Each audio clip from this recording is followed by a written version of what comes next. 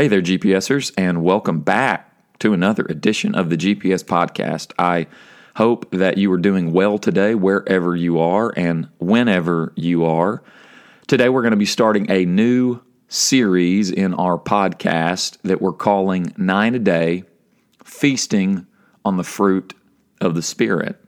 And what I want to do in this week's podcast to kick us off is to give a bit of an introduction into where we're headed for the next few months and why we are doing this series at this time. The series is going to be focused around the fruit of the Spirit. In Galatians chapter 5, Paul is writing this letter to a church, and he gets to chapter 5 and he writes these words, starting in verse 16. Live by the Spirit, I say, and do not gratify the desires of the flesh. For what the flesh desires is opposed to the Spirit, and what the Spirit desires is opposed to the flesh. For these are opposed to each other, to prevent you from doing what you want. But if you are led by the Spirit, you are not subject to the law. Now the works of the flesh are obvious: fornication, impurity, licentiousness, idolatry, sorcery, enmities, strife, jealousy, anger, quarrels, dissensions, factions, envy, drunkenness, carousing, and things like these. I am warning you, as I warned you before, those who do such things will not inherit the kingdom of God. By contrast, the fruit of the Spirit is love, joy, peace, patience, kindness, goodness, faithfulness, gentleness, and self-control. There is no law against such things. And those who belong to Christ Jesus have crucified the flesh with its passions and desires. If we live by the Spirit, let us also be guided by the Spirit. Let us not become conceited, competing against one another, envying one another. Paul writes these words to the church at Galatia in Galatians chapter 5, which means that there are 4 chapters before that set Paul up to say what he says here in the passage that we just read. Now, I'm not going to read the first 4 chapters of Galatians to you right now, even though I'm sure that you would love that. But let me just give a concise summary of those 4 chapters.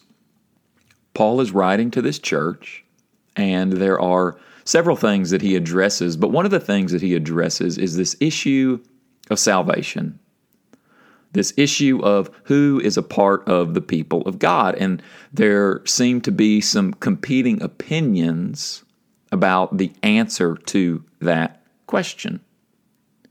There was one group who was advocating for people to be included a part of the church, part of the people of God, participating in God's salvation if they obeyed requirements of the law. That if they were to carry out obedience to those requirements of the law, then they were fully included within the people of God. Things like circumcision would be one of those things that would have been a requirement for this group. And for Paul, this is heresy. For Paul, this is not a possibility.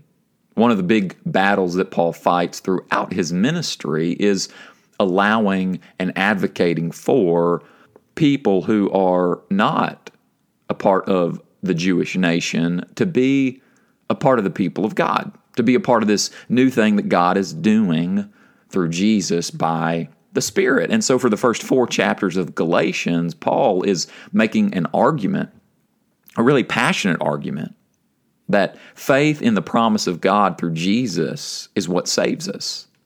And adding anything to that other than Christ alone is unnecessary and it is wrong.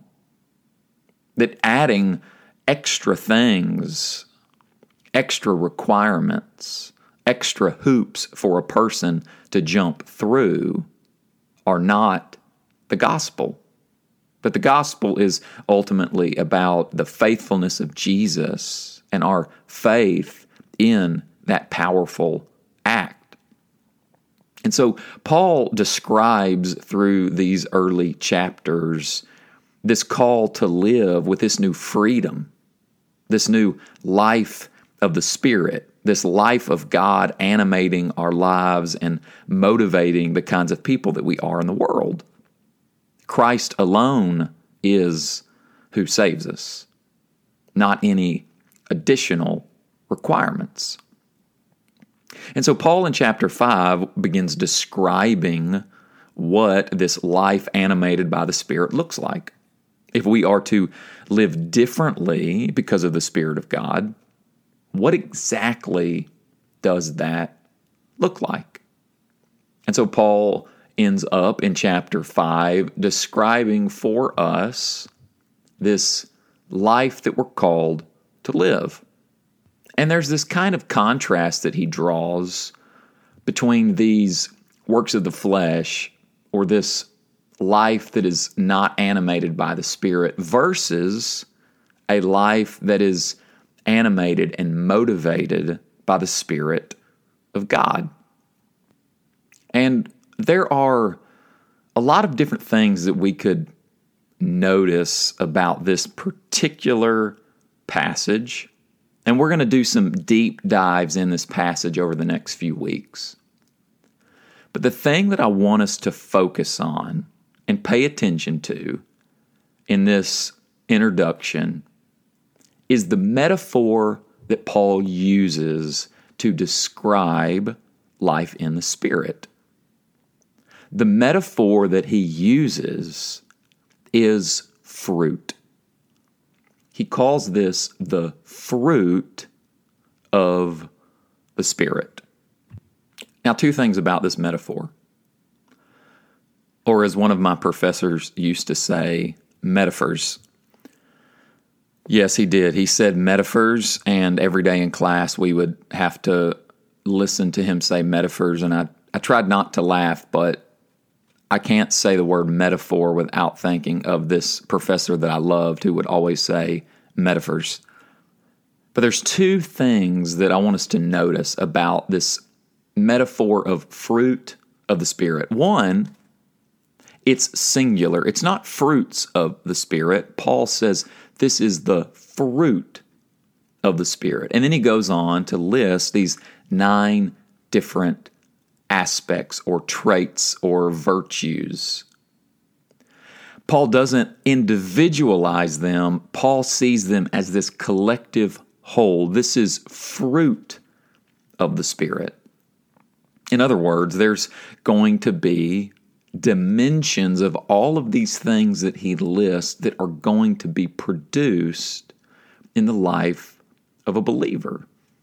It's not about a believer producing 1 or 2 of these things, but Paul has this holistic vision for life in the Spirit. Paul has an entire person in view when he makes this list. Christian growth and maturity is not about growing in 1 or 2 things, but it is about this holistic vision of who we are. We produce fruit holistically and collectively as followers of Jesus. The second thing that I want to draw attention to with this metaphor is that it is an organic image. Paul is talking about fruit. This is an agricultural image. Now, it shouldn't come as a surprise to many of you that I have a history with a budding green thumb, pun intended. I'm not the best in a garden.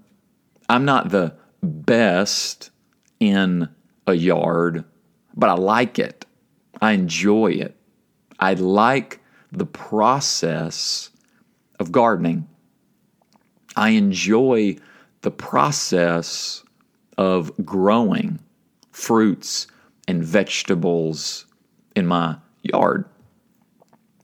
And that key word that I just used is the word process. Growing fruit is a process. Agricultural things, agricultural images take time. Even as I'm recording this, I can hear a bird chirping in the distance. I really hope the mic is capturing that just to give this podcast a little more natural ambiance. Growing fruits and vegetables is a process. It takes time. And so when we think about Christian maturity, when we think about the fruit of the Spirit, Paul is envisioning a becoming process in this description. Growing fruit and growing vegetables is not an overnight exercise. Producing fruit and producing life does not happen quickly. Producing fruit is a slow and steady work. And if you know anything about growing fruits and vegetables, then you know that that process of bringing them to fruition is a daily, steady rhythm. It's a daily, steady habit. That if you leave a plant unattended for too long, then it is going to be eaten by animals. It's going to potentially experience the decay from insects and other different kinds of challenges in nature. That if you don't tend to a plant or tend to a fruit tree regularly and steadily, then the plant will die. And so when we talk about this process of becoming, this process of producing the fruit of the Spirit in our life, this is a daily, steady habit that we form. And the real way to help that plant to grow, to let that fruit produce, is to give it time and attention and care. And that by turning attention to this thing that you're trying to grow, day by day, over time, it will become what it's intended to be. And that's why we're calling the series 9 a Day. It's playing off of that dietary theme of fruits and vegetables that you're supposed to eat on a daily basis, that you're supposed to eat a certain number a day in order to stay healthy and vibrant. And we're playing on this idea of 9 a day as drawing our attention and our focus on these particular virtues and traits listed by Paul as this kind of slow and steady and daily diet in our life, feasting on the fruit of the Spirit. That what we're hoping to encourage over the next few months is for us to daily give our attention to this powerful and holistic vision of what Paul describes as the path of Christian maturity. And that over the next few months, hopefully what we will see are little small buds and sprigs of life being produced in our life. And this will not happen overnight. This will not happen in a flash. This will not happen immediately. But our lives of becoming more and more like Jesus, some have called the fruit of the Spirit a portrait of Jesus, is going to take time, intentionality, and trust. And so I hope you will stay with us in this series over the long haul. It's a lifetime of a process, but we want to just turn our attention intentionally for the next few months. Now, I want to make a third observation, and then I'll be done. I said 2, but I changed my mind. I added a third. I hope you will find it in your heart to forgive me. How does a tree produce fruit? How does a plant bloom and blossom vegetation? How do these small buds of fruit grow and grow and grow to a ripened, productive, beautiful, and eatable thing? The fruit, the vegetable, has to stay connected to the plant.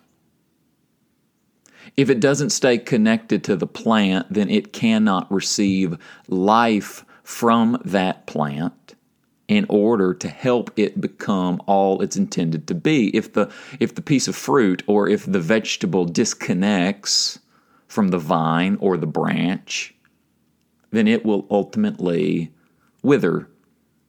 It will ultimately die. And that should remind us to again use this organic imagery that Jesus also will talk about in John 15, that what it means for believers, what it means for disciples, what it means for people who want to live by the Spirit, or as Paul says, to be guided by the Spirit, means that we stay connected to the source of life. That the life of God, as we stay connected to God, will produce fruit in us in due time. The fruit of the Spirit is not some kind of performance that we carry out in order to play a game of Christianity, but ultimately the fruit of the Spirit is about the kind of person we're becoming. And that requires something deeper from us. That requires us to stay connected into this deeper life-giving power and Spirit of God. And as we stay connected to the source, then God will produce in us fruit. God will produce in us the character of Jesus. I like this quote of Christopher Smith. He says, "So what Paul is saying with his list of beautiful qualities is this: these are the qualities that God himself will produce in a person's everyday, ordinary human life, because the life of God himself is at work within them. The life of God by his Spirit will bear fruit in the tree of a person's life simply because this is what God is like and this is what God produces. The Spirit of God, which is the Spirit of Christ, will make the qualities of the life of Christ grow in a person's life so that they become more and more like Christ, which is God's desire for all of his children."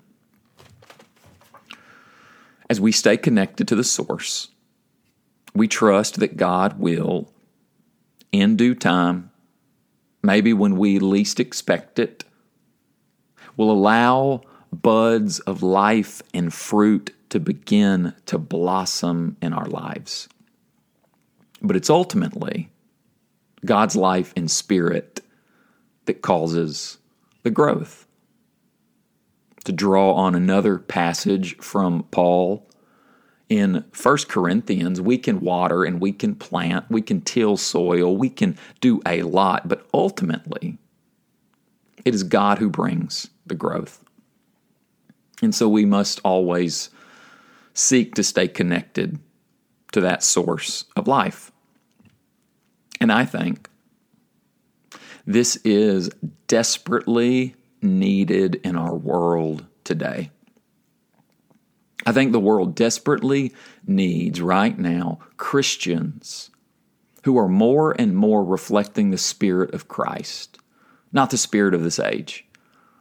That what the world needs now are Christians who are producing good fruit for the world to see and experience. That too often we are tempted to walk down that path that Paul describes in the passage right before this one. This path that is opposed to the ways of God, filled with anger and quarrels and dissensions and factions and envy. All of these things that seem to saturate our world. That the world desperately needs something different from followers of Jesus. That we are entering into this season where there is going to be a lot of competing spirits that are vying for our attention.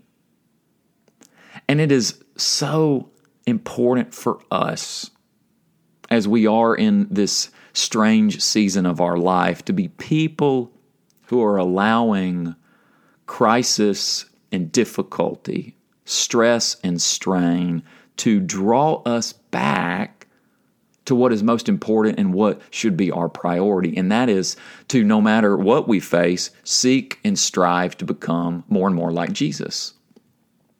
To seek and strive to grow in Christian maturity and grow in the character of Christ. A lot of Christians are not pursuing that.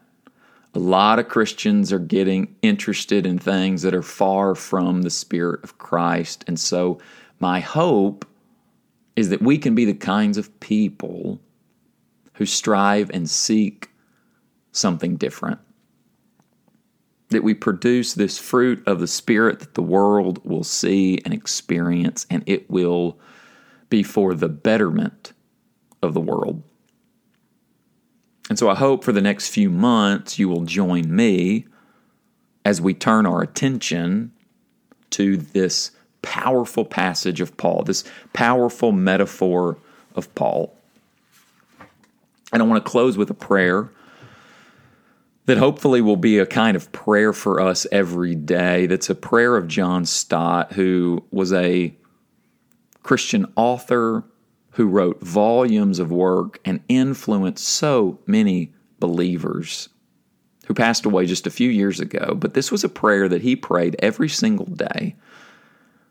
And hopefully it can be one that you and I pray every single day for the entirety of this series for the next few months. And this is the prayer, and then we'll be done. Heavenly Father, I pray that this day I may live in your presence and please you more and more. Lord Jesus, I pray that this day I may take up my cross and follow you. Holy Spirit, I pray that this day you will fill me with yourself and cause your fruit to ripen in my life. Love, joy, peace, patience, kindness, goodness, faithfulness, gentleness, and self-control. Heavenly Father, I pray that this day I may live in your presence and please you more and more. Lord Jesus, I pray that this day I may take up my cross and follow you. Holy Spirit, I pray that this day you will fill me with yourself and cause your fruit to ripen in my life. Love, joy, peace, patience, kindness, goodness, faithfulness, gentleness, and self-control. Amen.